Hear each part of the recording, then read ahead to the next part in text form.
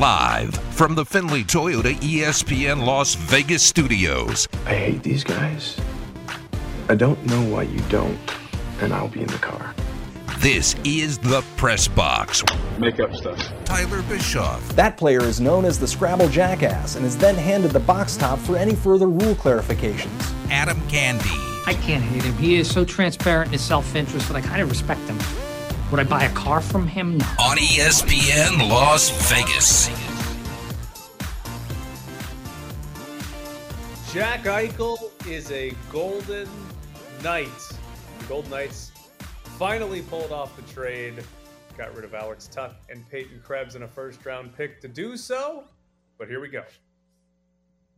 The first bite.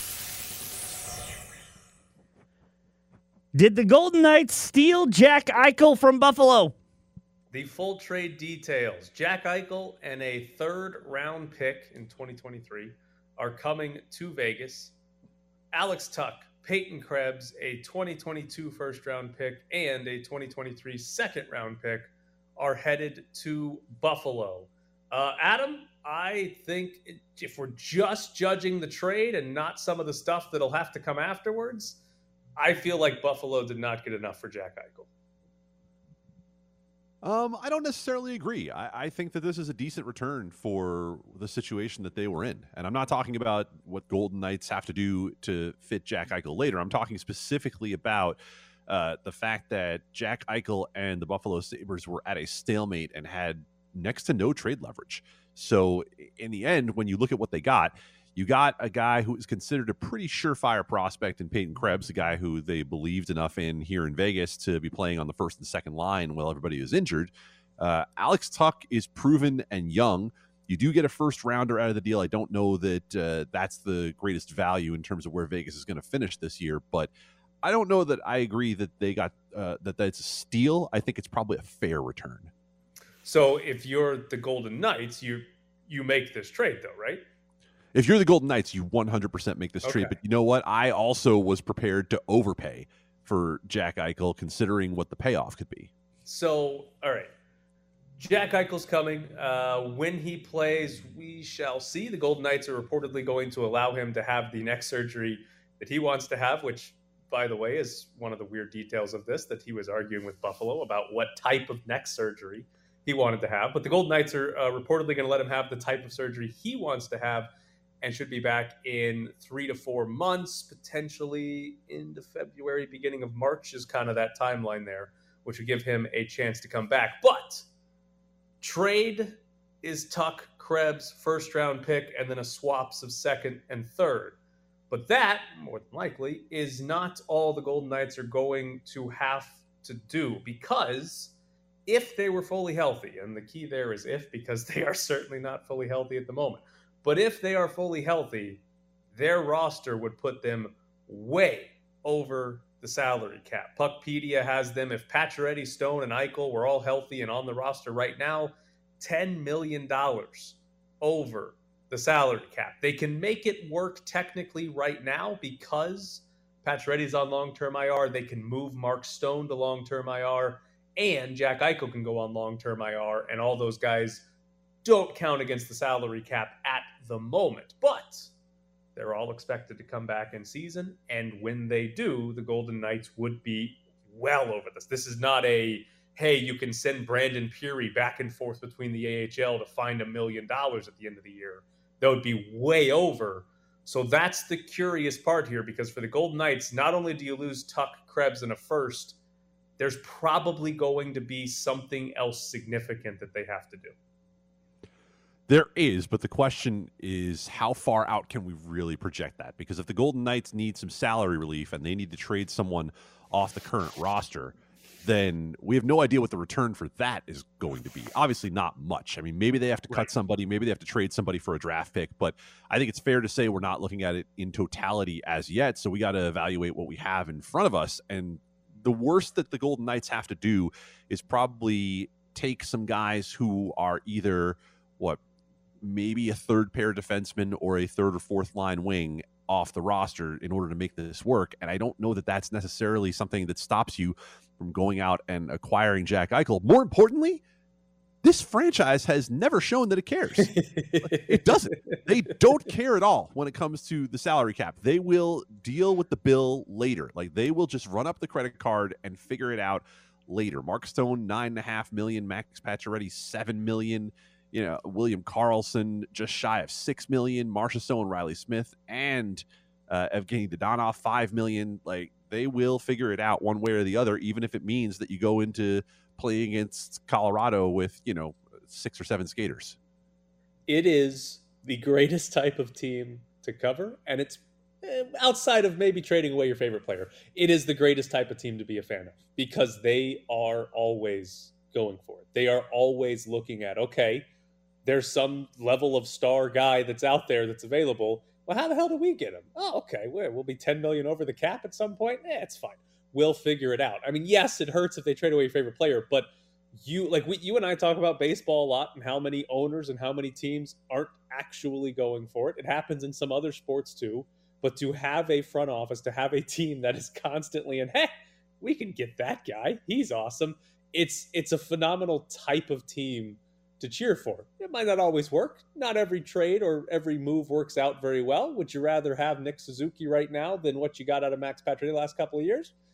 Maybe, maybe not. But it is certainly the type of moves, the type of aggression that I think anybody would want to be a fan of.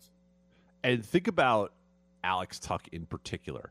A young player, right? A guy who we've been looking at for a long time, and at age 25 saying, well, they got the cost certainty contract, right? Signed for a little less than $5 million all the way through 2026. Like, that's how we thought this team was going to be built, on guys like Alex Tuch and Shea Theodore.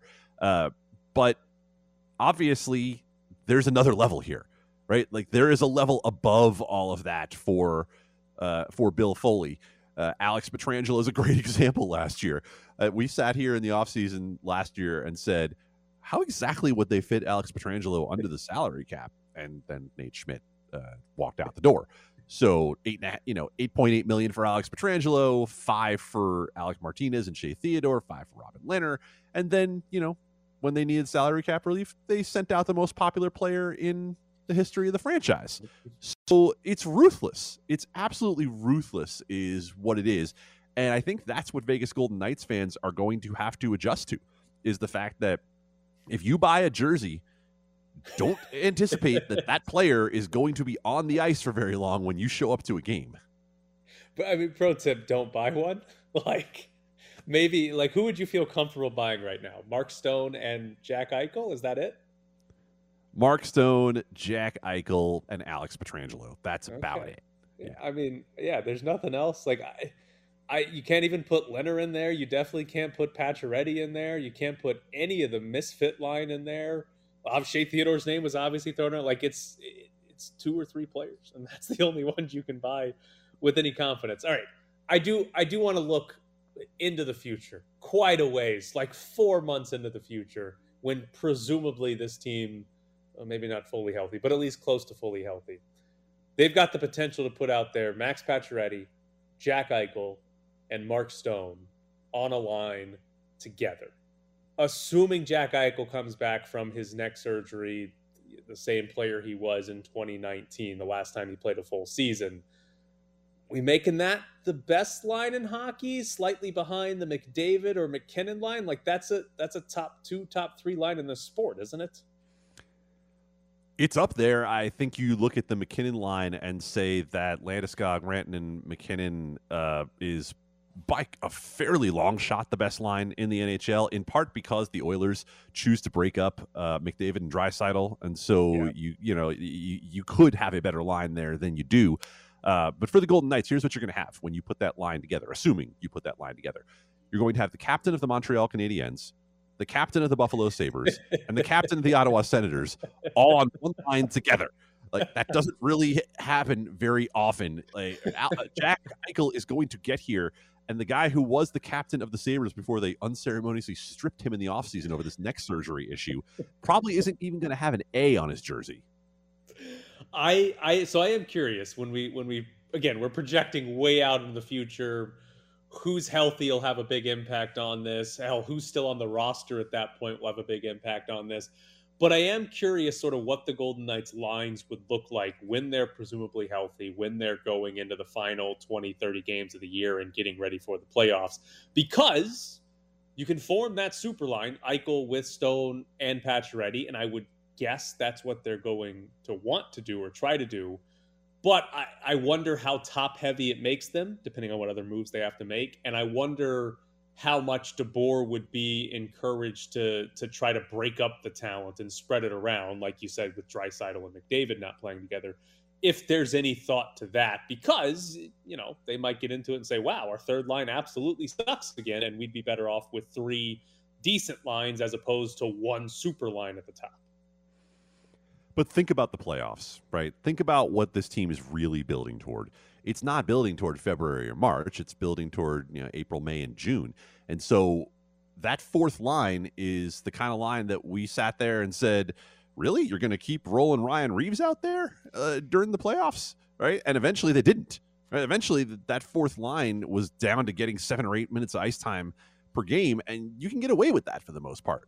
So if you have a super line at the top and then the misfit line, which was the number 1 line on a team that went to the Stanley Cup final, then figure out the third line. Nobody cares. You know what I mean? Like in the end, you'll figure it out because you're going to soak up 60% of the ice time in any game, probably more than that actually, with those 2 lines at the top, and your third's still going to be pretty good. And for anybody who's wondering about this trade, remember that Alex Tuch, when everybody was healthy, was playing on the third line with this team. So they clearly looked at him with that type of value and said, yeah, I mean, we can put Alex Tuch higher, but he's been a reliable goal scorer who we keep thinking is going to take a step to the next level defensively, etc., who really hasn't. So your third line doesn't matter all that much when it comes to where the Golden Knights think they're headed. A very good addition by Christopher Boyd on Twitter. They will also have the captain of the St. Louis Blues as one of their defensemen. This is accurate. This is accurate. So when you can have 4 of the 32 captains in the NHL on your roster, you're doing all right. Coming up next, we will jump into the Raiders and if Odell Beckham is going to become a legitimate possibility for the Raiders to sign. Odell will not be out there. He's been excused. Andrew Berry and his representatives are continuing to talk. So for today, Odell will not be out there. Do you forgive Odell for this? Would you accept an apology? Yeah, I think any sort of conversation would go a long way.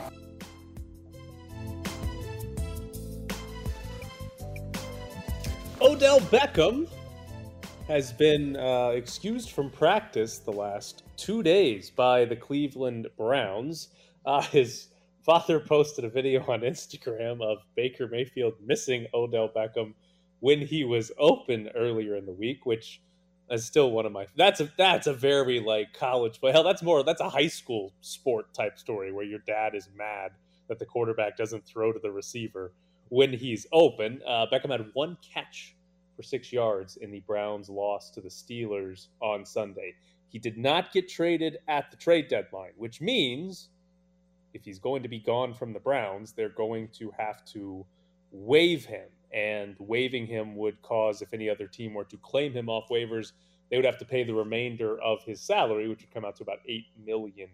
If he cleared waivers, then he could sign as a free agent with anybody for whatever contract they agreed to. So first off, on the Cleveland side of this, the Odell Beckham side of this, I think the large assumption is he's played his last game for the Browns. Do you think he ultimately gets waived before this week is over? No, I really don't, because I don't see where that benefits the Cleveland Browns to watch Odell Beckham go to another contender in the AFC. That's the risk you run because we're past the trade deadline, because it all happened to blow up at the absolute wrong time for the Cleveland Browns. I also don't know who's taking Odell Beckham at $8 million, because if you look at his time in Cleveland, Odell Beckham Jr. in Cleveland was not in any way Odell Beckham Jr. from New York. If you look at his 4 full seasons in New York, excluding 2017 when he was hurt, receiving grade by Pro Football Focus, 91, 90, 85, 89.9. Outstanding, elite, top shelf. In his time in Cleveland, now granted there is a major injury in here, but in the full season in Cleveland, a 69 receiving grade, then a 73 and a 66. You're getting a guy who is much more a good but not great receiver at an inflated price if you take Odell Beckham at $8 million.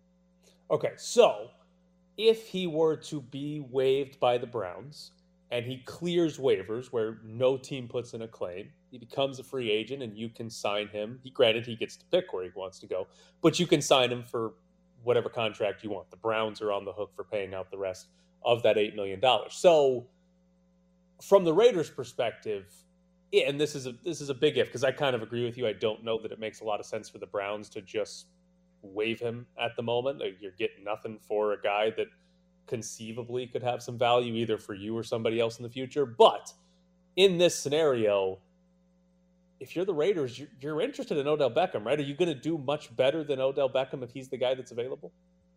Oh, no, absolutely not. And given the Henry Ruggs situation, they have no choice but to look at every available receiver out there. The problem for the Raiders is they have roughly $3.8 million in cap space available right now. So it would necessitate another move or Odell Beckham Jr. taking a pay cut, which, okay, good luck with that.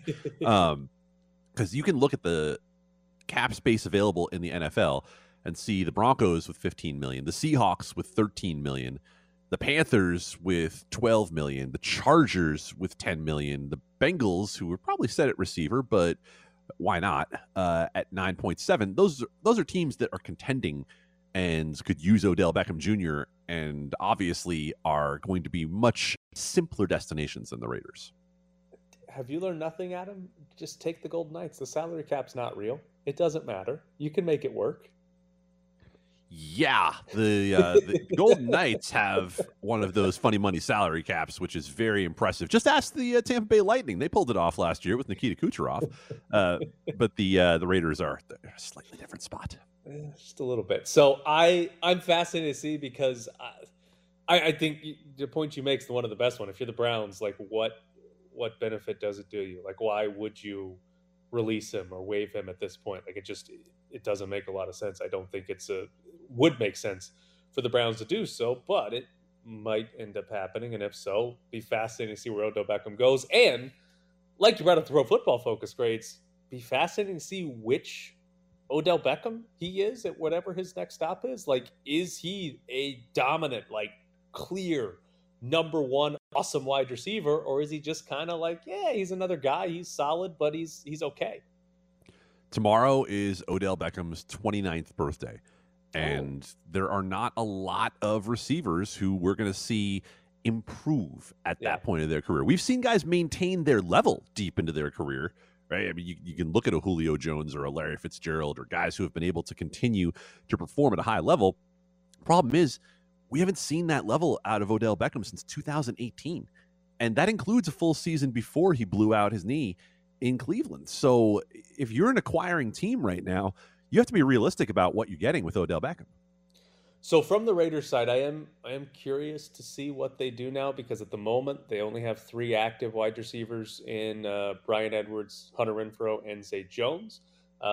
They had released John Brown before the season. Willie Snead asked for his release not too long ago, so they cut into some of that. The veteran guys they signed as, kind of insurance for if the younger guys didn't work out as well. They're all gone now. So I'm curious what they do, because they obviously need a body at the very least, let alone what type of player. They need a body, because 3 wide receivers is, they like to run 4 wide receiver sets. So I'm curious what they do. And I'm also curious when you lose Henry Ruggs and the impact that has. I wondered, do you think this offense needs a deep threat? We saw last year Nelson Aguilar, they ended up putting him in that role, and he had, basically a breakout season after dropping everything in Philadelphia. Henry Ruggs was used in that same type of role this year. Like, whoever they signed, does it need to be a guy that, he stretches the field for us, and even if we don't throw it to him but 2 or 3 times a game, we just need the guy that runs fast really far down the field?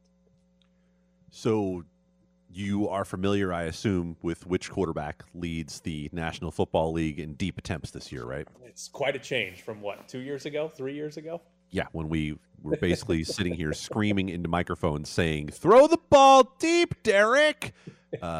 43 deep attempts for Derek Carr on the year in 7 games. Tom Brady's played 8 and has 41. So On those deep throws, Derek Carr has, according to Pro Football Focus, a big-time throw percentage of 38.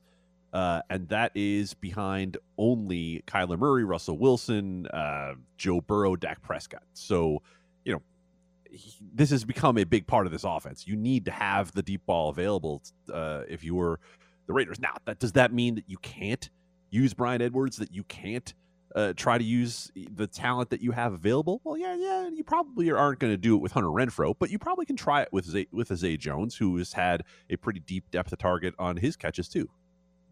Yeah, it's interesting because Edwards and Zay Jones are two guys that you can throw the ball down the field too. I don't know that I don't know how much you need it in terms of total like shots that you're going to take deep down the field versus, hey, we like that idea of having a guy that at least is running down the field and can take that chance. One of the big things with like the big play to Henry Ruggs this year, and I know you've brought it up a lot on the show, it's happened when teams have blitzed and when Derek Carr sees, there's one-on-one coverage, they're bringing 7 guys, and I know, okay, I'm just putting it up and having Henry Ruggs go make a play on it. We've seen it a little bit with Bryan Edwards. We've seen it a couple of times with Zay Jones, too, this year. Had the walk-off touchdown in overtime. So there is some of that where Edwards and Zay Jones can make up for that. The other area I'm curious, Darren Waller, be fully healthy?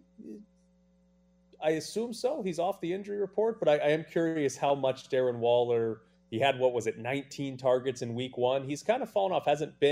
It's still sort of been like the number one targeted guy, but it's down to 5 or 6 catches a game, not 8, 9 catches a game. Like Derek Carr certainly used a lot more guys. So I'm curious where Darren Waller fits into being back to he's our de facto number 1 wide receiver again. It's a different way though, right? That's what you have to put into the equation is that when Darren Waller is your number 1 receiver, he's not your number 1 receiver the way you were using Henry Ruggs. And I know it's a little bit of apples and oranges here, but if you are going to run Darren Waller deep enough, you're going to try to stretch the defense with Darren Waller, then you're probably doing it on like a deep seam route, a deep corner, something like that. It's not like saying to Henry Ruggs, hey, go, and then seeing how far Derek Carr can throw the ball and if it can get beyond the defense. So, yes, they obviously have not been able to use Darren Waller in the same way as teams have basically been able to say, yeah, you know what? That's the one guy we're worried about, and that's the one guy we're going to take away. I don't know that the Raiders can get away from that all too far. I don't know that they have the option to go away from Darren Waller in terms of what they can do now with Henry Ruggs gone. You mentioned 18 targets in week 1. Then after that, 7, 7, 7, 8, and 5.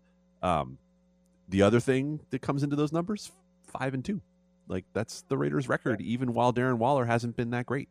Yeah, they've been. I mean, offensively, they've been great, even without Waller having some monster games, which I think there's probably a key there that you don't want Darren Waller having to have monster games for the passing attack to be good. All right, coming up next, Jeff Erickson is going to join the show from RotoWire. If you have fantasy football questions, this is the time to ask them. You can use our text line. 69187 is the number to text. Make sure you preface your message with ESPN. So just type ESPN and then whatever your message is and send it to 69187. We will ask it to Jeff Erickson and get you some fantasy football advice. Again, 69187 is the text line. Preface your message with ESPN. Door on anything, although I still stick by it's a super slim chance because again it takes a team to want you first of all, and it's got to be the right situation for our family. But the Saints are a heck of a team, and that is definitely going to be a contender down the stretch. Coach Payton and what they've done there over the years, obviously with Drew and over the last 15 years has been unbelievable.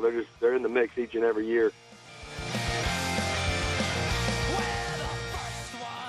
Joining us now from RotoWire is Jeff Erickson. If you have fantasy football questions, our text line is 69187. Make sure you preface your message with ESPN. Just type ESPN and then whatever your question is and send that off to 69187.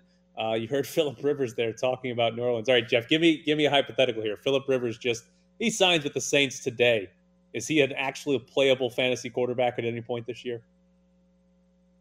Maybe at some point this year, but his effectiveness was going down as it was anyhow. I also would sign with the Saints if they came and asked me. No, just kidding. I just think it's kind of funny that Rivers has been out of the mix all season long, and they're even talking about it as a possibility.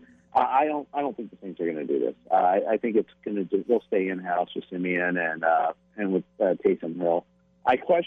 The one thing I question is whether they're going to go with Hill full time or they want to keep him in this kind of hybrid role.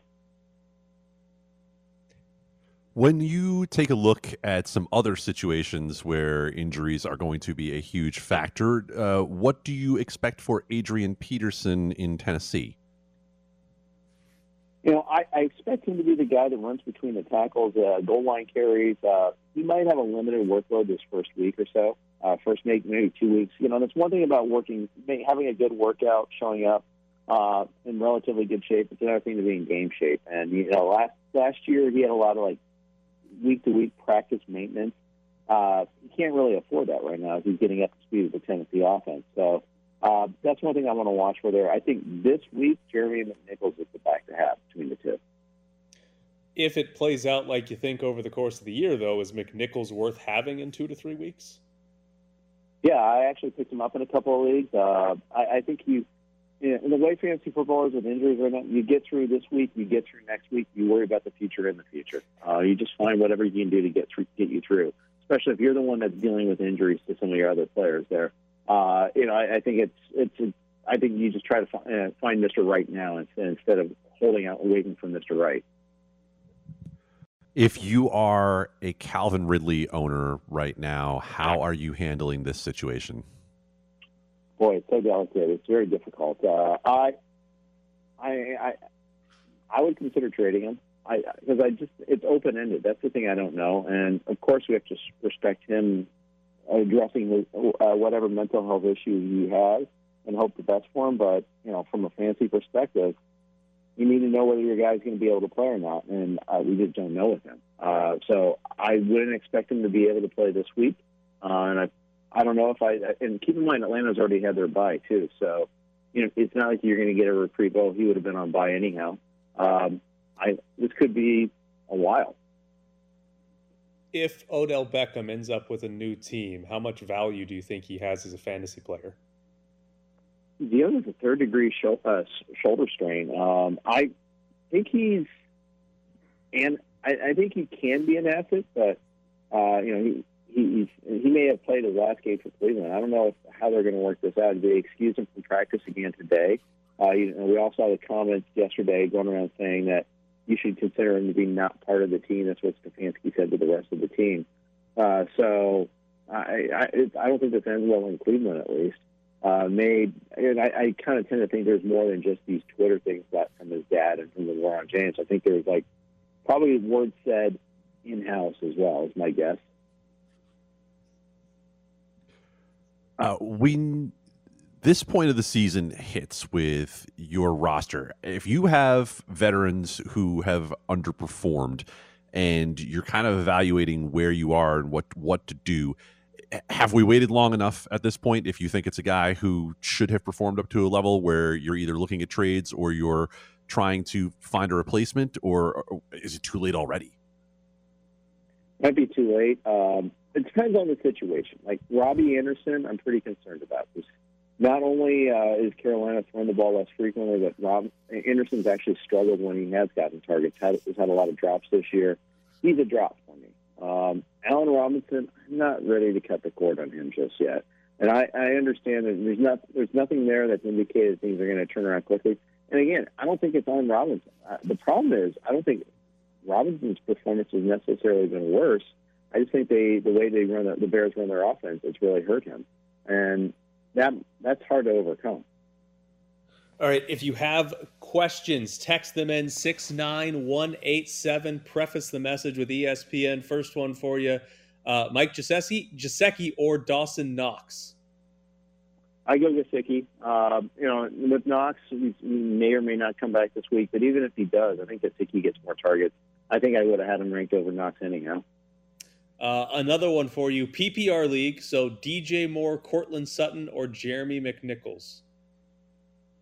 Need just one of those? I would say I'm going to go Sutton. I got him one spot over Moore, and McNichols, we're kind of guessing at how much of a workload. I think I'd take the wide receiver that's like the most targeted receiver.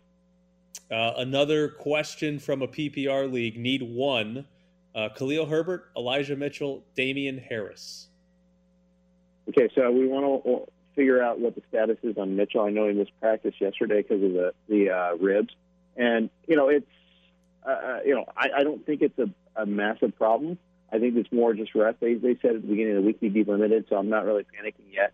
I actually have Mitchell highest on my list of those three, but that's a good problem to have. I think that all three of those guys can be pretty useful. I've got Mitchell 8, Damian Harris 11, and Herbert 15 in my rankings this week.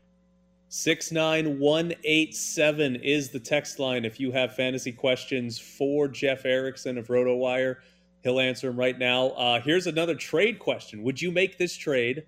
Acquiring Robert Woods and Najee Harris, trading away Deebo Samuel and Kyler Murray. Says that he has Matthew Stafford on his bench to replace Kyler Murray.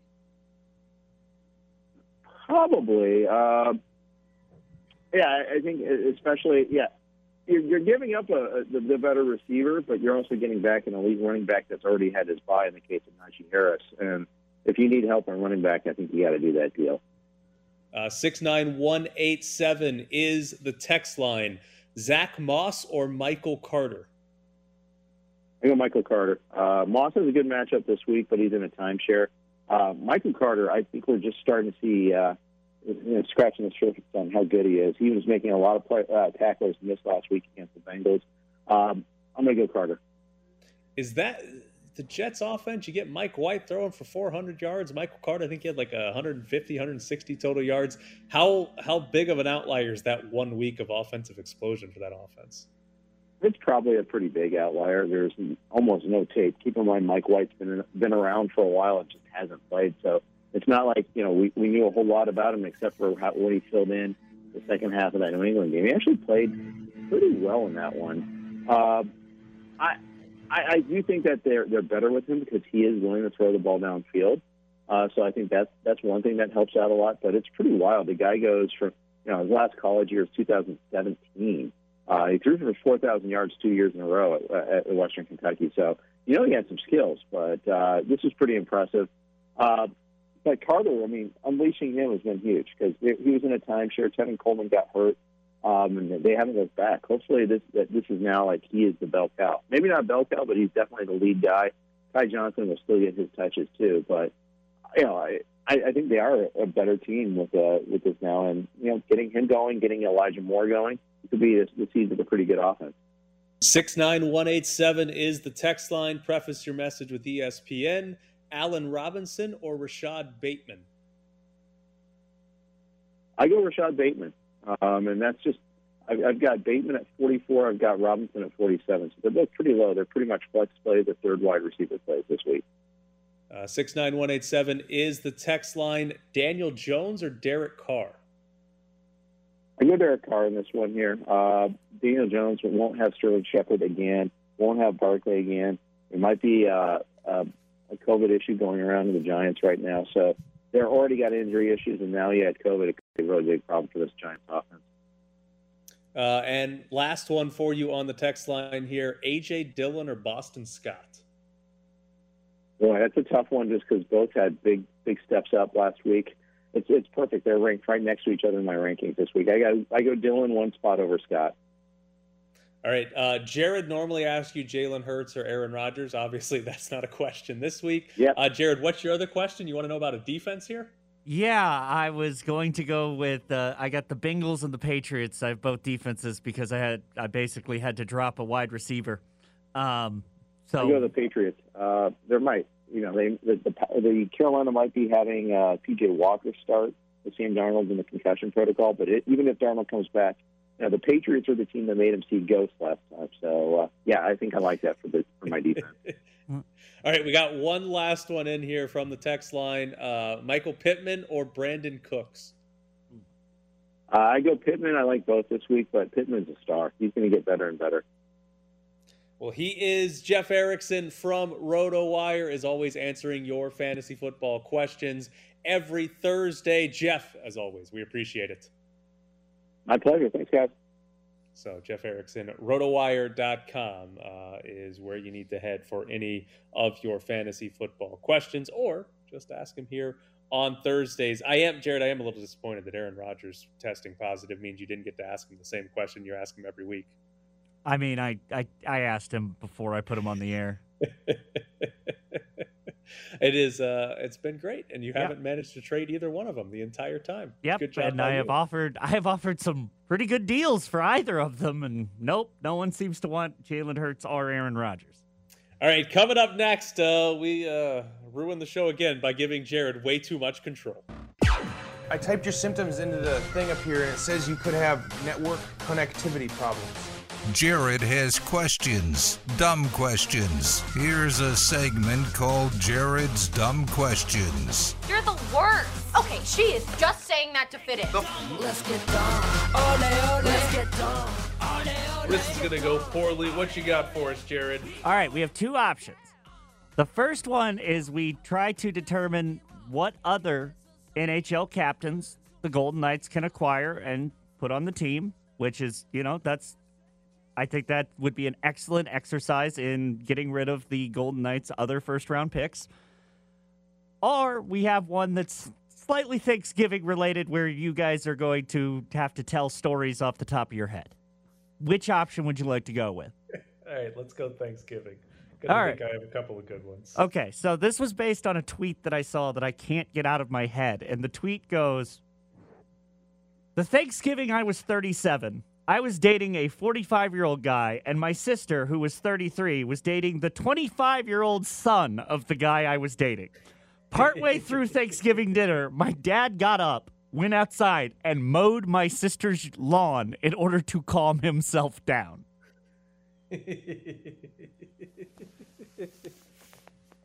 I have a couple bad Thanksgiving stories, but I don't know if I've ever all right, guys, I'm just going to go do yard work and peace out. What is your most awkward Thanksgiving experience? Most awkward. Let's see. The last time that all my aunts and uncles and my mother were at their grandparents' house, my one uncle left in the middle of Thanksgiving because he was so tired of my grandfather. My grandfather is very much an ass who he yells at people. He's very angry about everything and criticizes everybody. And one of my uncles hadn't talked. They went 10 years without talking at one point, and he just had enough and left. There wasn't even one particular thing. He was just yeah, I've had enough of this, and just got in the car and drove back to Ohio. From Mississippi? No, we were in Tennessee, but close enough. Basically the same. Also, same grandfather. I had once before on Thanksgiving. We woke up at 6 a.m. and because some tree fell down, and he was like, "Well, we got to cut this up." And so we went and cut the tree up and split it into firewood on Thanksgiving morning before at 7 in the morning. That's not pleasant. Adam? No. So when you have the ex-mother-in-law that I do, yeah, this is a good one. Yeah. You have some stories that might just come as no surprise, might come as a total surprise. I don't know. But she has a tendency to tell stories that very clearly are not true. Right from the jump, you can tell are not true. And they're often meant to one-up other people. But you just have to sit there and you got to wear it, right? Because if you try to challenge her on any of these stories, she will go deeper down the rabbit hole. It's like Penelope from Saturday Night Live. It's really, really impressive the way that she does it. And so I remember one year we had to listen to a story about someone that she knew who had been pregnant for an entire 12 months. And we all just had to kind of nod and smile about how this was. But maybe one of my favorite stories, and I'll apologize if this might have been Thanksgiving, this might have been Christmas, but it all works the same. And so my ex and my ex mother-in-law and my ex grandmother-in-law were all sitting there having a conversation about childhood memories. And my ex mother-in-law starts telling this story about the time that she had been away at Girl Scout camp, and how it was so hard and she was homesick. And then when it was time for her mom to come pick her up, they forgot about her, and that it was like hours later, blah blah blah. Okay, and my ex is sitting there listening to this story, and she's like, "Hold on a second." She's like, "Mom, that's what happened when I went to Girl Scout camp. Like, you guys forgot to come get me." And my mother-in-law is like, "Nope, this is exactly how it happened. No." Now the grandmother says, "Diana, that never happened. I was your troop leader for Girl Scouts. There's no way this could have happened." Those kind of stories were a regular staple of many holiday meals. They're not the reason I'm no longer married, but they certainly are something that I both miss and don't miss all at once. Oh my god! So she was the bad guy in the story, and then retold the story to the people involved as though she was the victim of her own actions. She and co-opted her daughter's story in order to do it. I'm not going to be able to top that. It's phenomenal. It's very good. That's very good. Like the whole one-upper thing is pretty bad. My brother's ex-wife in our family group chat, anytime somebody would say, "Hey, I'm doing blank," she would always reply with "Well, I'm doing whatever. Here's a picture of the kids," or nonstop. The one-upping thing is ridiculous. I'm glad you got rid of her. Yeah, she's gone. That's good, but not as bad as your ex-mother-in-law. She sounds fun at parties. Someone would invite her to a party.